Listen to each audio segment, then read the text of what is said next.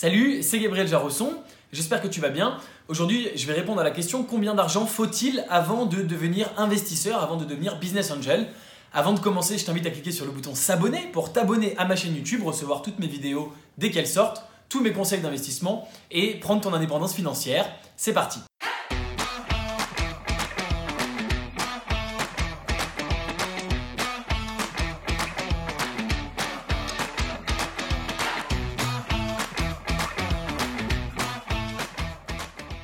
C'est une question légitime si tu souhaites peut-être devenir investisseur. La plupart des gens se disent « Ah, mais je serai investisseur un jour quand j'aurai gagné de l'argent. » Et du coup, la question automatiquement, c'est « Mais combien d'argent il faut ? Est-ce qu'il faut 5 000 euros, 10 000 euros ? Est-ce qu'il faut 100 000 euros ? Est-ce qu'il faut 1 million d'euros ?»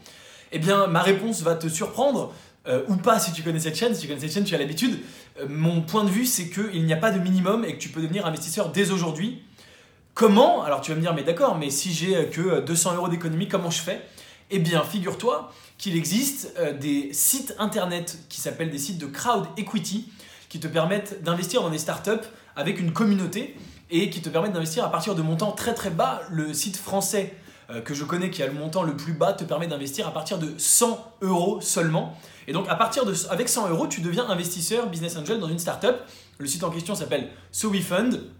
Les autres sites de crowd equity permettent plutôt d'investir à partir de 500 euros, 1000 euros. Mais même 1000 euros, c'est moins que ce que probablement tu aurais pu penser. Tu te serais peut-être dit qu'il fallait être millionnaire avant d'investir.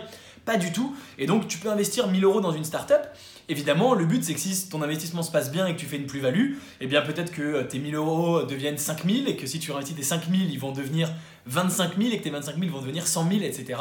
Sur une période, sur une durée, évidemment, a priori quand même assez longue, hein, pas en 2 semaines. Mais tu peux le devenir avec une petite somme. Alors quel est l'intérêt ? Eh bien l'intérêt c'est bien sûr de commencer le plus tôt possible pour 2 raisons principales. La première c'est que dans l'investissement en général, le temps est ton allié, notamment bien sûr parce que plus tu investis tôt dans une startup, plus tu as des chances de faire une plus-value. Faire une plus-value ça prend du temps, donc plus tu commences tôt, plus ce temps dont tu as besoin pour faire cette plus-value va arriver tôt. S'il faut 5 ans, autant commencer maintenant, comme ça dans 5 ans ce sera bon. Ça me fait penser à la citation qui dit « Le meilleur moment pour planter un arbre, c'était il y a 20 ans, mais le deuxième meilleur moment, c'est maintenant. » Première chose. Deuxième chose, bien sûr, deuxième raison, c'est les intérêts composés. C'est souvent appelé la 8e merveille du monde, les intérêts composés. Et tout simplement, si tu peux réinvestir tes gains le plus rapidement possible, que tu réinvestis les 5000 par exemple que tu aurais gagné de ta startup au lieu de réinvestir 1000 à chaque fois, eh bien tu te donnes un meilleur effet de levier pour grossir et gagner plus à l'avenir. Et puis surtout, un point dont on parle pas beaucoup, mais que moi personnellement je trouve très important, c'est que plus tu commences tôt, plus tu commences à t'éduquer, et je parle d'éducation au sens apprentissage, au sens connaissance du milieu, des choses à faire, à ne pas faire, etc. Et donc plus tu commences tôt à investir, plus tu commences à réfléchir à tout ça, à apprendre et à t'éduquer donc sur ce milieu-là. Et au final, bien sûr, c'est ton éducation dans le milieu de l'investissement qui fera que tu deviendras un bon investisseur. Autrement dit, si tu ne t'intéresses pas du tout à l'investissement avant tes 50 ans, eh bien à 50 ans, tu pars de zéro. Ce qui est possible, si tu as 50 ans et que tu veux démarrer maintenant, tu peux. Mais si tu as 20 ans et que tu t'y intéresses maintenant, eh bien imagine tout ce que tu vas apprendre dans les 30 prochaines années d'ici à ce que tu aies 50 ans.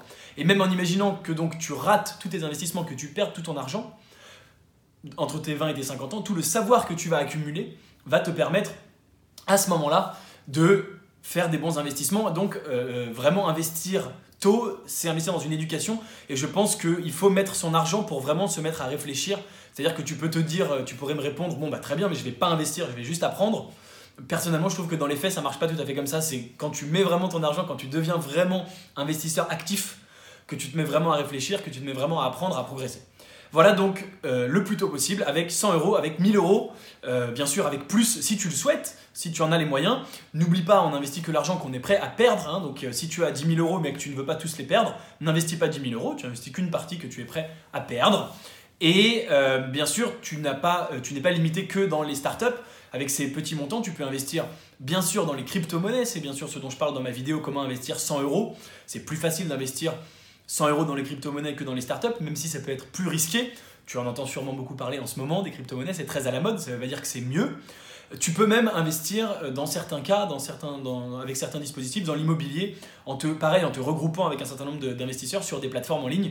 Et alors, en général, c'est pas pour être propriétaire d'immobilier, c'est pour financer une construction et l'argent t'est rendu au bout de 12 à 18 mois. C'est pas forcément ce que moi je conseille puisque les rendements ne sont pas forcément énormes, mais l'avantage de ça, qui est un peu le revers de la médaille, c'est que les risques sont également moindres, et donc ça peut être aussi une façon pour toi de démarrer tranquillement dans l'investissement avant de basculer vers des choses plus risquées. Voilà, c'est tout pour cette vidéo.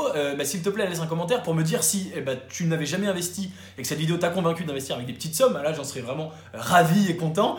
Ou est-ce qu'au contraire, tu investis déjà des petites sommes, et si oui, dans quel type de structure, est-ce que tu investis dans les startups ou ailleurs? Je serais ravi de le savoir. Laisse un commentaire juste en dessous de la vidéo s'il te plaît pour me le dire, et comme d'habitude, si cette vidéo t'a plu, tu peux mettre un like pour me le dire, tu peux la partager à quelqu'un qui souhaiterait commencer à investir avec une petite somme mais qui ne sait pas quelle somme y allouer. Et puis bien sûr, n'oublie pas de t'abonner à la chaîne YouTube pour recevoir toutes mes vidéos dès qu'elles sortent et mes conseils d'investissement. En complément de cette vidéo, tu es libre de recevoir mes critères d'investissement gagnants, justement si tu veux investir, savoir où investir, quels critères appliquer aux startups. Eh bien, je te donne tout dans mes critères. Tu cliques sur le lien dans la description de la vidéo juste en dessous pour les recevoir. Et je te dis à très bientôt. Ciao.